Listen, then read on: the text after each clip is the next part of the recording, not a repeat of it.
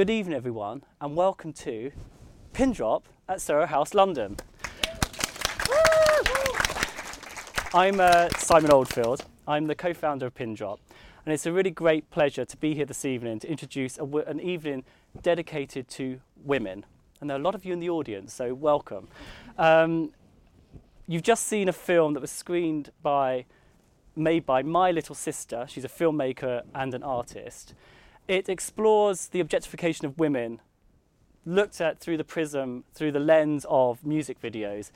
And in that, she inverted the male gaze by making men perform in the way that women would be expected to perform within music videos. And I find that particularly compelling and particularly interesting. It was shown in LA, and it was shown at Photo Fusion. I know there's someone here from Photo Fusion this evening, so hello and welcome. And then moving on to the rest of the evening, which has been framed around the most brilliant woman, Elizabeth Day, my co-founder and dear friend. We're going to hear from The Party, the stonkingly brilliant fourth book by Elizabeth. It really is quite fantastic. I had the opportunity to read it as in proof, and I couldn't put it down. I was there till 2 a.m. the other night, reading it, and then it gets these climatic moments, and you just, knowing Elizabeth, you sort of think, my goodness, where's that all come from? But it is just so great. And you're going to hear an extract from it. It is a world exclusive, I'm assured. It's the first reading at all from this book. We're going to look at the exploration and the development of a character, a female character within the book. And I think it's going to lead on to a conversation looking at how women are perceived, the assumed roles that they are within the world. And then following on from there, we're going to have Viv Groskop, who I love as well, who's been an enthusiastic fan of Pin Drop since the very beginning. Hello, Viv. Viv is a superb writer, broadcaster and stand-up comedian. So really very honoured to have both of you here this evening. Viv's going to interview Elizabeth about The Party, about Jane, and have a broader discussion about women in society today. So I'd just like to say one final thing. Please feel free to Instagram and Facebook and Twitter. We wholeheartedly and enthusiastically encourage it, so please go ahead. And welcome to the stage, Elizabeth Day and Viv Groskop.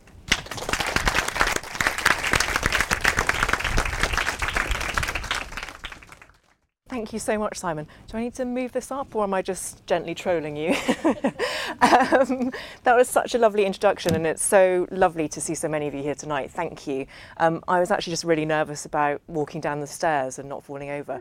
I should be more like Mariah Carey, who doesn't do stairs.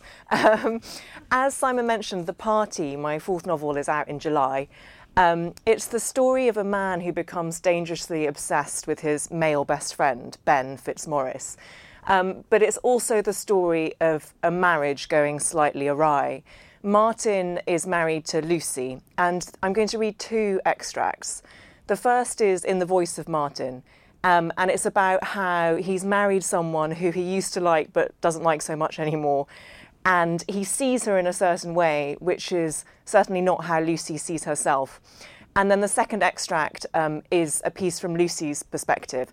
The reason it's called The Party, incidentally, is because it all takes place over the course of one night at Ben Fitzmaurice's 40th birthday party, and some of it is told in flashback. It's really fun writing about parties, it turns out, especially parties of rich and wealthy, glamorous people, of the kind you might find in Soho House. So this, to begin with, is from Martin's perspective. I used to like Lucy so much. Truly I did. Over the years that like has been dulled, brass left unpolished. The same qualities that drew me to her, an uncomplicated view of the world, her mild eccentricity, her ungroomed refusal to make the best of herself, and above all, her adoration of me, now set me on edge. And then there's the children thing. I'd always told her I didn't want any of my own, and she accepted it in the beginning. But that was before her friends started popping them out with alacrity, posting 12-week scans and pictures of bleary-eyed newborns on Facebook with humdrum frequency. Our socialising changed.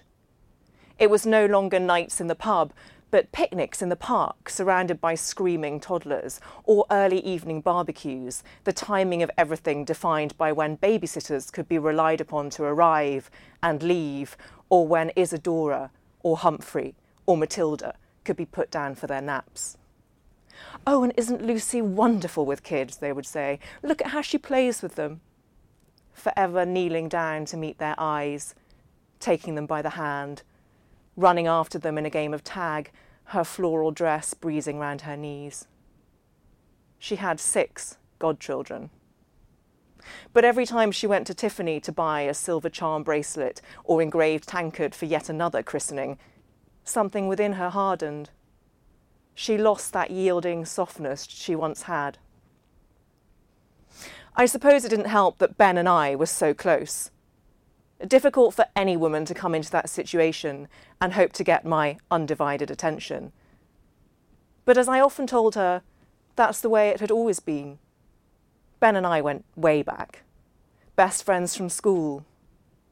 So close we had at one stage been informally christened by his mother as Starsky and Hutch. Later, Ben's wife Serena had coined a different phrase. "You're always there, aren't you, Martin?" she had said. "Ben's little shadow." For whatever reason, the moniker had stuck. Little Shadow. Even Ben calls me it now. I'm in his phone under LS. Lucy. When Serena said casual, she actually meant very smart pretending to be casual. A beautifully cut jacket in the lightest suede, an oatmeal cashmere cardigan flung over the shoulders as an afterthought, gold chain necklaces with hammered discs of jade and topaz, jeans that cost hundreds of pounds because they were ripped and zipped in precisely the most flattering places. There was no point in my trying to match up to Serena and her friends, so generally I removed myself from the competition by choosing the most plain, ordinary clothing I could find. I knew Serena thought I had no taste. So did Martin, for that matter. But it was done on purpose. I didn't want my clothes to be the most remarkable thing about me. For this dinner, I remember I wore a denim dress over black leggings. I had worn the same thing a few weeks ago, and a woman in a shop had stopped and asked when my baby was due. The woman was mortified when I told her I wasn't expecting, but I had found it amusing. And I liked the idea I could have been pregnant. I liked the idea that Serena might think I was. "Don't you look sweet?" Serena said when she opened the door. She kissed me on both cheeks, her skin silky against mine. "LS," she said, "glad you could come." "Oh no, listen, it's always a pleasure, and as always you're a vision," Martin said, and he was already speaking too quickly and too much. "We brought you this." He handed over the bottle of wine we'd spent £25 on in Waitrose. "And these," a bunch of flowers in garish colours I knew Serena would hate. Serena accepted them gracefully. "You shouldn't have," she said, turning and leading us along the hallway and downstairs into the basement kitchen. The room was filled with a smell of warm pastry. There were 3 people already seated at the table, and one of them was Ben. Serena put the flowers on the counter, dropping them with such carelessness they might as well have gone straight in the bin. A thin young girl in a white shirt and black trousers handed me a glass of champagne. In the background, a man in an apron was sliding trays of salmon into Serena and Ben's top-of-the-range cooker. It was a monster of a thing in burnished steel with a baffling array of knobs and dials along the front. They had bought it a few years ago, insisting that they needed something this size to cater for their growing family. I'd seen one like it once in a food magazine which featured an at-home interview with a TV chef, and I knew it had cost 75 grand. "It's super relaxed," Serena was saying now. "Hope you don't mind, guys." "No, of course not, Serena. It's so much nicer that way. I always think, don't you, that..." I silently willed Martin to be quiet. "Darling, LS and Lucy are here."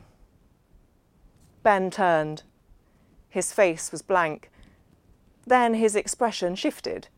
He grinned broadly, threw his arms wide open. "Mes amis," he said, slipping into French for no discernible reason. It was a thing he did. I used to find it hilarious. Now it drove me mad. Vous êtes les bienvenus. Come, come, take a seat. We sat down at the round table and were introduced to the other guests. Matt, a media lawyer, and Millie, who, like most of Serena's female friends, didn't do anything. The table was dotted here and there with small glass jars, each one containing a single white rose, cut down to length. The napkins were linen. The cutlery had faded yellow ivory handles. I sat facing a wall dominated by a set of shelves containing not books, but scented candles and pieces of sculpture. A bronze dog in miniature, a tribal mask with cut-out eyes, a stunted tree whose branches were hung with tiny crystal spheres. On the central shelf was a silver-framed photograph of Serena and Ben's wedding. Serena was looking off camera, smiling prettily, and Ben was grinning with his arms around her, his eyes crinkled at the corners. It was in black and white, and I knew the photograph well because we had a copy at home. But our version was wider, expanding to show Martin standing at Ben's side. He wasn't in the photograph in the Fitzmaurice kitchen. The evening was fairly unmemorable, except for one incident. We were talking about university because there'd been a news story that morning on the growing number of British teenagers applying to study abroad. That reminds me, Ben, Martin said. Did you get the letter about the Queen's reunion? Yeah, they're always badgering me for money. It's a black tie dinner. I thought it might be rather fun. Rather fun. He had this way of picking up Ben's turns of phrase, and it never sounded right. I don't think Martin even realised he was doing it. God, really, Martin? I can't imagine anything worse. Martin sipped his wine. He caught my eye. He seemed uncertain. It was only a suggestion, Martin said. Thought it might be nice to go back, see some of our old haunts. Why this obsession with the past, LS? I'm sick of nostalgia. Ben reached for the decanter of red. Serena lightly tapped his wrist. It was her signal that he'd had too much, and Ben ignored it. He poured the wine high up the glass and then offered the wine to Millie, who shook her head and opened her mouth to say something. We've got to move forwards, Ben said loudly, leaving Millie gawping like a fish. Move forwards. Think of the future. That's the problem with Britain, he continued, making one of those wild cognitive leaps of which he was so fond. Backward looking, always wanting to remind everyone how much fucking history we have. Ben, Serena said. I happen to rather like history, Martin continued, straining to keep his tone jolly. It was my degree, after all. Yeah. Ben leaned forwards, pushing his fork onto the floor with his elbow. We all know you did history and you got a double first and you're extremely bloody clever. Martin sat back as if slapped. Well, look, he started. Are wives invited, I asked. Or are the Cambridge colleges still as institutionally sexist as ever? Ben guffawed. Oh, Lucy, what are we going to do with you? He dabbed at his mouth with a napkin. You look so meek, but you're so fucking feisty. I went to Oxford myself, Matt interjected pointlessly. Everyone ignored him. And I love it, Ben was saying. I love that my best mate Martin ended up with you because, trust me, we really didn't think he...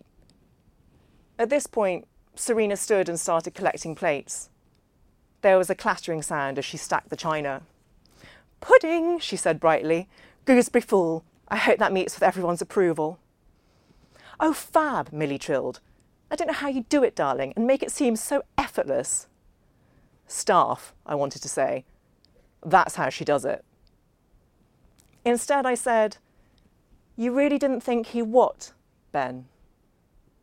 Ben looked at me, his face blank again. I'm sorry?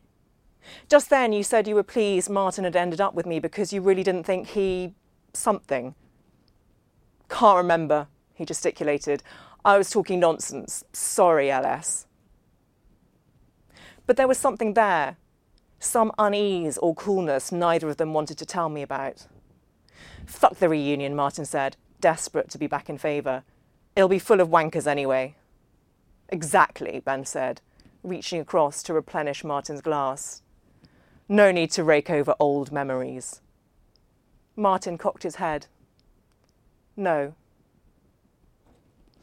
I noticed Martin's was the only portion of the table without a single crumb or stain around where his plate had been.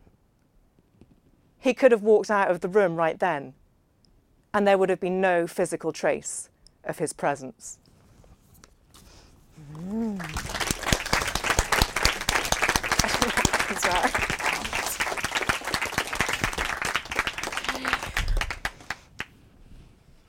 Thank you so much for that reading, Elizabeth. I'm Viv Grosskop. Thank you so much to you all for coming. This, of course, is the wonderful Elizabeth Day. That was a fantastic evocation of the book, which was swirling in my mind with those images from Francesca Oldfield's amazing film that we saw in the run-up to this event, if nobody went blind from watching that film, which I very nearly did. So that's given us a brilliant context for this event, celebrating a bit belatedly International Women's Day under the banner of If Women Ruled the World. You've given us a flavour of the dynamics in this book, the party. We have these two couples, Martin and Lucy, Ben and Serena. But it's the power dynamic there is almost a subplot to what's going on. Can you tell us a bit about the setup at the beginning of the book? Yes, and also I'd like to apologise for all the swearing, I'm really sorry, and my bad voices. The setup of the book, I'm very inspired by films when I write, and I was very inspired by The Talented Mr. Ripley, which is one of my favourite films of all time. I subsequently read the book after I'd written this. But the setup is that Martin, my primary protagonist, is a boy from the wrong side of the tracks who's been raised by a single mother, and he wins a scholarship to a public school, and at this public school he fixates on Ben, who's the most popular, wealthy, aristocratic, good-looking boy in his year. And he inveigles his way into Ben's life and Ben's family. And that friendship continues, and it's a slightly sort of strange power dynamic, and it continues to university. And then something happens at university that perpetually binds them together. And the tensions that are brewing in that friendship, which I hope you got a slight hint of there, come to a head on the night of Ben Fitzmaurice's 40th birthday party. So the whole book takes place over the course of one main night, and a lot of it is told as in flashback, and something happens at that party which involves Martin being interviewed in a police station. So the whole book opens with a police interview, and hopefully you read on to find out what happened. But we know from the first few pages of the book that there's a gender complication in that the first person we hear from is Martin, but then it quickly goes into Lucy's voice, and we see that within their marriage things are not quite as balanced as they both think. Yes, so Martin is someone who is uncomfortable with himself, fatally uncomfortable with himself, and he has married Lucy because he thinks that he sees in her an uncomplicated friend that won't ask too much of him, and who thinks he's wonderful. That's how Martin sees it. Lucy starts off in the book as quite a sort of suppressed presence. She is wowed by Martin's intellectual power, but as the book progresses, you get to know much more about Lucy from Lucy's own perspective. And part of what fascinates me about writing novels is the idea of the unreliable narrator. So you start off with Martin and you think that you're in kind of comfortable hands and he's going to narrate you through this party. And then you realise, when you transpose his vision with what Lucy remembers of that same evening, that actually how he remembers it and how he sees it isn't always accurate. So Lucy grows in strength throughout this book and then ends up as really, an equally important character to Martin. Well, it's really interesting how it seems to be a book that's going to be about male friendship and the secret at the heart of this male friendship that's revealed at this party. But actually it turns into a bit of a battle of the sexes, doesn't it, with Lucy becoming more and more powerful. It does. We don't want to give anything away, obviously. Lucy, and that was a deliberate choice, actually, for Lucy to be seen initially in this very traditional way. The first section I read, I deliberately chose because it's Martin talking about Lucy's desire to have children. But actually, I think that's often used in fiction and in life as a stick to beat women with, like whether they have children or not, and whether if they have children, they deserve to be promoted. I mean, questions as basic as that. And actually, I wanted to make Lucy a really strong woman in her own right, who is strong but kind of vulnerable. Like, I actually think the greatest strength comes from vulnerability anyway. And this book is also about Lucy facing up to that, facing up to the fact that she might have married the wrong person and she might not have children and life might not have turned out in quite the way that she wanted. So that's a theme that interests me both in novels and in journalism and in the world. And it's in a direct contrast with, that character is, with a character who, even if I think you haven't read Elizabeth's last book, Paradise City, this character became Howard, I'm thinking of. He is this very strong kind of, well, he's kind of based on Philip Green, right? I mean, not for legal purposes, no. Okay, all right, I didn't say that. I was inspired by some men I'd interviewed, and I have interviewed Philip Green and Stuart Rose, and he's called Howard Pink, so... Okay, but just as Lucy is quite a complicated female character, Howard was a quite complicated male character who dominated that book. Was that fun to write? It was so much fun, Viv, because I think as women, just to generalise horrifically about the sexes, I think a lot of women struggle with their own strength and question themselves, and we constantly feel like we're imposters, and I realise that this can affect lots of men too. But writing as a male character was so interesting because I was writing as a millionaire. He's like a bombastic, self-made millionaire who never thinks to question his place in the world. I mean, he is just super confident, super wealthy, and is out to have fun. Initially, when you first meet him, you think that's who he is. And to write a character like that was incredibly liberating for me because I always questioned myself in my own head, or I did. And then I started writing Howard and I was like, oh, there's this different way of being. And it coincided, actually, Viv was incredibly influential in this period of my life. I am very influential. You're just influential generally. The end. You introduced me to a book called Playing Big. Yes, which is all there about is such a book. Yeah, it's all Playing Big. It's all about how women tend to undermine themselves by using lots of mitigating words like just, and so it just might possibly. So I realised that when I was writing emails, my day job is as a journalist, and I would write an email pitching an idea to an editor. And I would start off by saying, I mean, this is probably the worst idea you've ever heard, and I'm so sorry for wasting your time, but I just wondered if possibly you might be interested in this. And writing Howard and talking to you about that book really changed my attitude. And to this day, I make a deliberate effort. I will read through every email before I send it, and I will take out those words. It doesn't make you rude. It just makes you more empowered. But the original inspiration for Howard and the part of that story that comes up in Paradise City, the last novel, was, you mentioned that you moved between fiction and journalism. Well, you had interviewed a number of people involved in the Strauss-Kahn case. Can you just remind us about that? Because that's also a really interesting gender narrative. Yeah. So the original inspiration for Paradise City was the incident, I don't know if you remember, involving Dominic Strauss-Kahn, who was head of the IMF at that point and a possible socialist presidential candidate in France.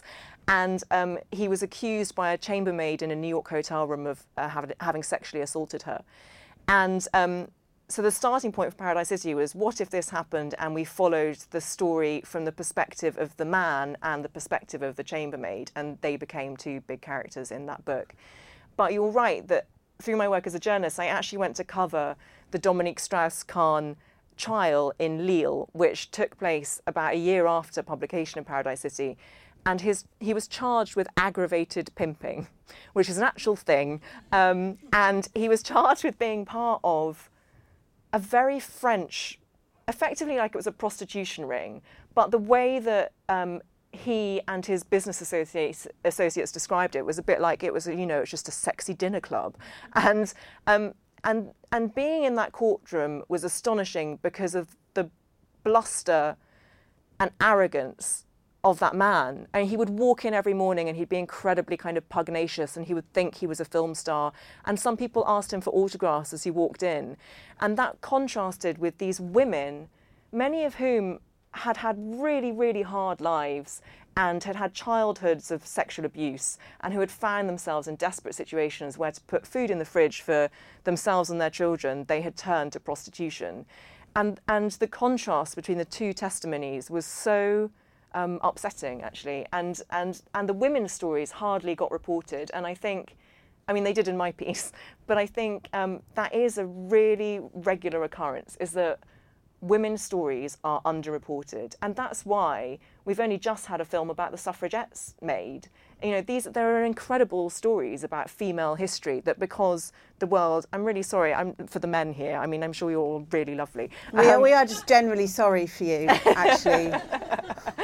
But because so many industries for so long have been dominated by men, it means that obviously you make stories that reflect your own experience, and if that's predominantly a white male experience, it marginalises the rest of us. And I'm noticing this is pretty close to the final cover for the book, right? Except it has the title on it. Yeah, it's very self-consciously not pink. Yeah. or I don't know if people know how difficult it is often for female novelists to get their book published in a way that's neutral. Was that something that was important to you and has been important with your previous books? So important. You know me so well. My previous books, I think for a while I was just incredibly grateful to be published, and again that ties into that whole notion of feeling like a fraud. You're just like, oh my God, I get published, thank you. And therefore I just felt like my publisher knew best, and they do, because they know how to sell books. So my first two novels the first one had a pinkish photographic cover of a little girl carrying a doll's house on her back, and it was quite kind of it was a warped kind of cover, like it wasn't a sort of chick litty cover, and it intimated that dark things were going to happen, but it was still a photographic pink cover, and it didn't really reflect, in my eyes, what I thought the book was, and I also worried that it would put off male readers. And so for the first couple of books that happened, and then Paradise City was a totally graphic illustrated cover, which I loved. But this one, I think because I've just got into the flow of things a bit more, and because I hope I'm less apologetic when I don't need to be, and because I actually believe in myself more and believe in this novel, I changed publishers, and they came up with an initial cover that was a beautiful cover for what I felt was a different book. And I actually spoke up and said, I'm not sure that this is right. And they were amazing about it. And it was such a lesson to be like, actually, I can say something that is instinctively my opinion, and people can react well to it because you genuinely believe what you're saying. So then they went back to the drawing board, and then they invited me in, and they had already come up with this cover, which I completely loved instantaneously, because it gives a sense of like the glamour and the debauchery of the evening. I have to say, I did see the other cover, and I told Elizabeth to it. choose that one. But I hadn't read the book at the time, and this is the correct cover. Yes, okay, this is the correct cover. When you are writing or starting to write a new book, I can tell that obviously feminist themes are important to you. Do you start to think about how you're going to get them into a book, or does the story come first? And how does that all play out when you're planning to write something? The story always comes first. Well, actually, for me, the character always comes first. So, and then I have to think about plot. Then I'm like, no, there should be a plot. So the characters come first, and then the story comes from that. And I'm never really conscious about writing about themes. And it's interesting because Lucy, the female character that we've been talking about, was actually a later addition in the party. I had written it purely from Martin's perspective, and my wonderful editor, Helen, said, I actually think you need a sympathetic female voice. And there's part of me which was like, oh, sympathetic female voice. I'm so fed up of writing sympathetic female voices. And then I was like, okay, well, I'll give it a go. And I started writing Lucy, and I almost deliberately, it was like a deliberate choice not to write her, by which I mean I wasn't trying to make it really literary and beautiful and like every sentence was perfectly expressed. I just wrote her as a voice of a woman that I feel I know really, really well, because she's part of her experiences are informed by mine. She's partly women that I know and I'm friends with. And it was a voice that came incredibly naturally, so much so that I was worried she was sort of underwritten and not that convincing. But now that the book is completed, the one thing that the vast majority of people who have read it have said is how much they love Lucy and how they feel she is strong and complicated. So I'm really, really pleased about that. But I definitely didn't set out to make her a feminist heroine. Well, that's really interesting. She's a really important witness for their friendship, Yeah. or sort of on behalf of the reader. It's fascinating. I want to open up to the audience. I think we've got a couple of roving microphones. If you could put your hand up and wait for one of those. But so we can get onto our theme a bit, feel free to ask Elizabeth anything you want about writing, journalism, any of her books. But so we can talk about our theme a bit as well. Should women rule the world? I wanted to take a straw poll actually from the audience. Raise your hand if you think women should rule the world. And if you think they shouldn't? Oh, we're too busy. Yeah, if we weren't so busy, we would. But nobody wants to speak against it. Okay, it's fairly overwhelming. Good. But before we go to questions, I also want to see what you thought of this, Elizabeth. It's a quote from Aristotle. He says, "What difference does it make whether women rule or the rulers are ruled by women? The result is the same." Oh, that's that classic thing of like behind every great man there's a great woman, which I just think plays into institutionalised sexism anyway. It's like, why does the woman have to be behind? Or why does the woman have to secretly, behind the scenes, be ruling the rulers? Like, why can't she have an equal presence? And actually, I'm not sure that I do believe women should rule the world, but I feel that women and men in equal partnership should be a part of the world. I mean, again, I think ruling, I'm not sure why ruling is predominantly seen as a kind of male-dominating activity, and actually maybe we should look at the notion of ruling in a different way, just to object to the premise of the question. But I think it's that thing about feminism isn't about the dominance of one gender over another. It's about equality between the sexes, and that's as liberating for men as it is for women, I think, if feminism is done right. Do you agree, Viv? Well, I think we're saying Aristotle is an outdated sexist. It's definitely which outdated. I don't think anyone would disagree with. I am quite fascinated in the idea that, and it's shown in Francesca's film as well, it is an outdated idea, but it persists, that women have a terrible, frightening sexual power. Yeah. And that is an underlying theme in the party as well. It's a power that's very threatening, and over the centuries that has been why women haven't been allowed to rule, because it's an unspoken thing that they're basically in charge anyway because they are so sexually amazing. Yeah, and because they're the ones who give birth. Yeah. So there's that idea that kind of giving birth is a sort of miraculous, extraordinary thing, but it's also kind of weird and scary, and they're growing these things inside their tummies, and so there's no sense of understand. Like, we're only just starting to talk about women and the act of giving birth. There was that amazing MP, the Lib Dem MP, I don't know if you saw it in the Houses of Parliament, who was talking about how we should celebrate childbirth and how it's something that isn't spoken about openly. And yeah, that goes back to Mary Magdalene and Jesus and the Holy Grail, and that's going into whole different territory, the Da Vinci Code. But that you're so right, the kind of suppression of female power in a way that threatened men can understand it is a recurring theme. Yeah, there are a lot of sex scenes in this. I'm really sorry. Simon called me today and was like, "Oh my God." It's quite weird reading them and knowing you. I was like, so, yeah. Yeah, there is quite a lot of sex.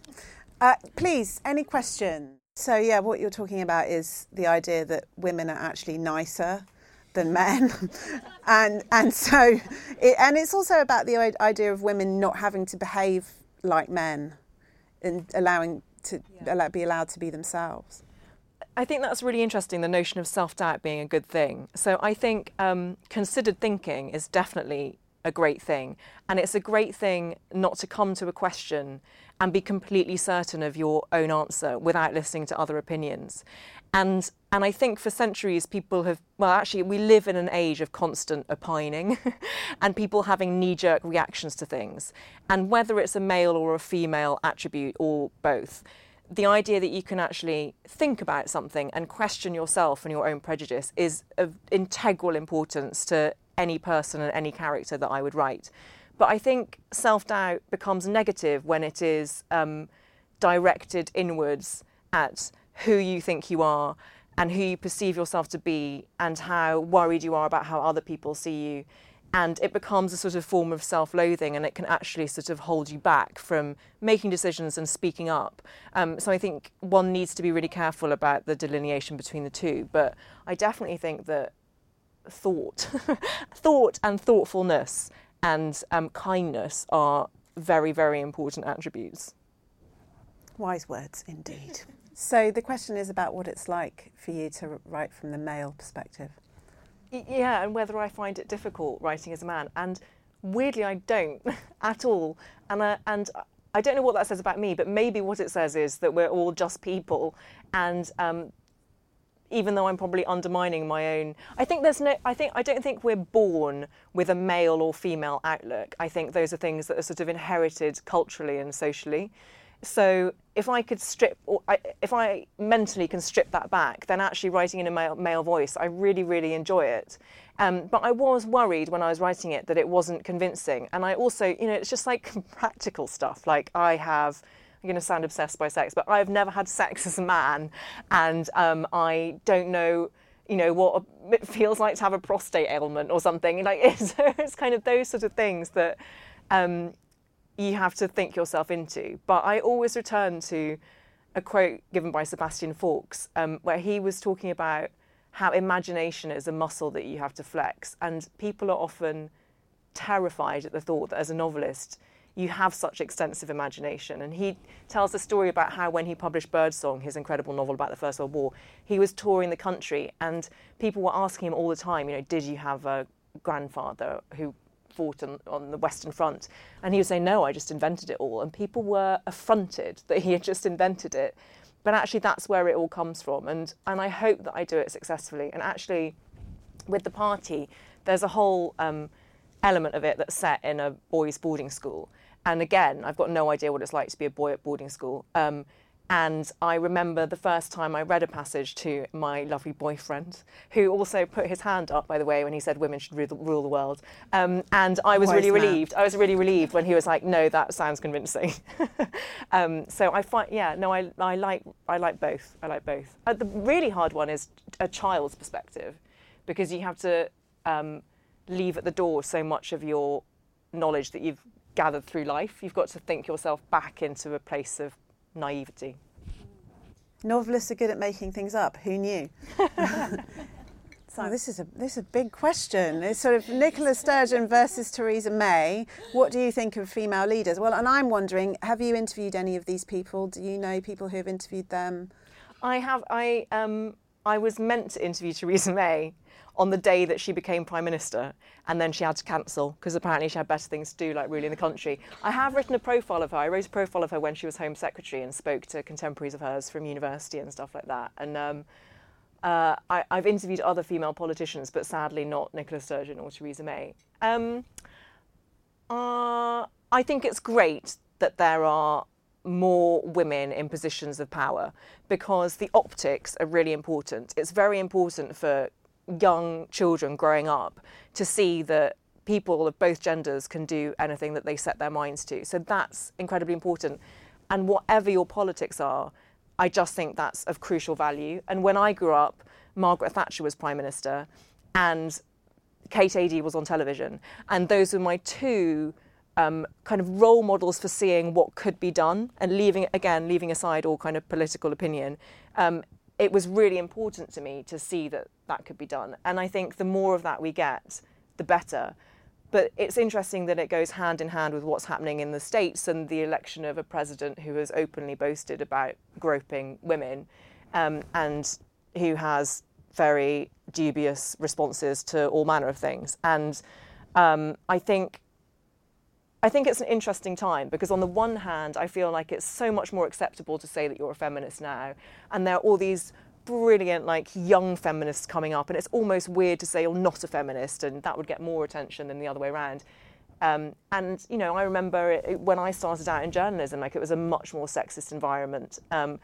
And you were still accused of having slept with the editor if you were doing well and all that sort of stuff. So on the one hand, that's brilliant. And then on the other hand, you have this kind of groundswell of negative opinion about race and gender, and you have people who are very angry about having been overlooked, and it will be interesting to see how our strong female leaders deal with that. What do you think, Viv? Well, I'm interested to know what Theresa May's contemporaries said for that piece. Did they say anything that has subsequently made you reevaluate her? What was really interesting about her is that I wrote a profile of Theresa May, and I also wrote one about a year earlier of George Osborne. And when I say profile, like, I didn't speak to the person themselves. I spoke to their friends, people who knew them, members of their family, colleagues, and built up a picture of them. George Osborne, there were so many anecdotes. I mean, it was extraordinary. It was like, I found out that he snogged Geri Halliwell at a wedding. There was all this stuff about him at the Bullingdon Club. It doesn't make him any better, does it? No. There was all this stuff about the Bullingdon Club, which, again, actually really influenced the party. There's a whole kind of Bullingdon Club-esque aspect to it. And with Theresa May, there was no dirt. And I tried really hard. I really did try to build up a picture of her. And actually, her contemporaries said she was always very decent. She was a very decent person. She always went to church regularly. She had very strong principles. She was reliable and nice, but she wasn't exceptional. They didn't see the charisma in her that would make her a natural prime minister. But she was sort of very good at debating, and she occasionally cracked a joke. But it was all very, and she met her husband at university. So I think from quite an early age, she was very well behaved, and she's the daughter of a vicar. So that's what they said. It would be much better if she had snogged Geri Halliwell. So much better, especially for the theme of this evening. Yeah, proper ruling. Any other questions, thoughts, fantasy scenarios involving Theresa May and Geri Halliwell? Yes, go ahead. Well, a very good classic question about nature versus nurture. And this must be something that you think about when you're creating your characters as well. Yes, it's very cool. This is really intellectually stimulating, this discussion. Thank you. I feel bad then that I'm not an expert or trained in any of this. But yes, it's really interesting because my personal belief is that I don't have children. Viv can probably enlighten me because Viv has 3. Some people tell me that when you have a child, they are born with their own personality and their own character, and they just always are going to be kind of that person. My personal belief is that environment, upbringing, and nurture has a lot, has an enormous amount of influence on certain things. And so I don't believe people are born bad or good, for instance. What I do believe is that some people can have a very, very strong feeling of gender, and that isn't always reflected in the body that they are born in. And I think the whole transgender debate, which again is an example of being able to be much more open about things that we never really acknowledged in the past, is a really interesting one because it challenges a lot of our presumptions. And there's an amazing book called Far From the Tree, I think, the Andrew Solomon book, and it's there's a chapter in that about transgender, and he cites a horrific experiment that was done in the States, I think in the 1950s, and 2 identical twins who were born male. One was raised as a woman and one was raised as a boy, and the one who was raised the wrong gender had an incredibly difficult life and ended up committing suicide. So I think there's I think you can be born a certain way and feel a certain thing in that respect. But on top of that, I don't think there's a male way of being or a female way of being. Does that make any sense whatsoever? Yes, it makes perfect sense. I think it's all up for discussion. Yeah. And I feel like you should be free to be who you want to be, obviously. And society, in many cases, should should provide an environment which is nurturing rather than repressive. What do you think, Viv? I agree with Simone de Beauvoir, who said, "We are not born a woman; we become one." Yeah. But that's a whole other massive discussion. Well, she's so interesting as well because she talks about the language of the other and that notion that language itself is male because it's been designed by men, and therefore a woman's role is always the object having stuff done to it rather than the subject. So that's a whole other discussion, which is interesting. Yeah, absolutely. Right, there was another question at the back, I think. Or there's one there and one there. Yes, go ahead. Who's your favourite female interviewee?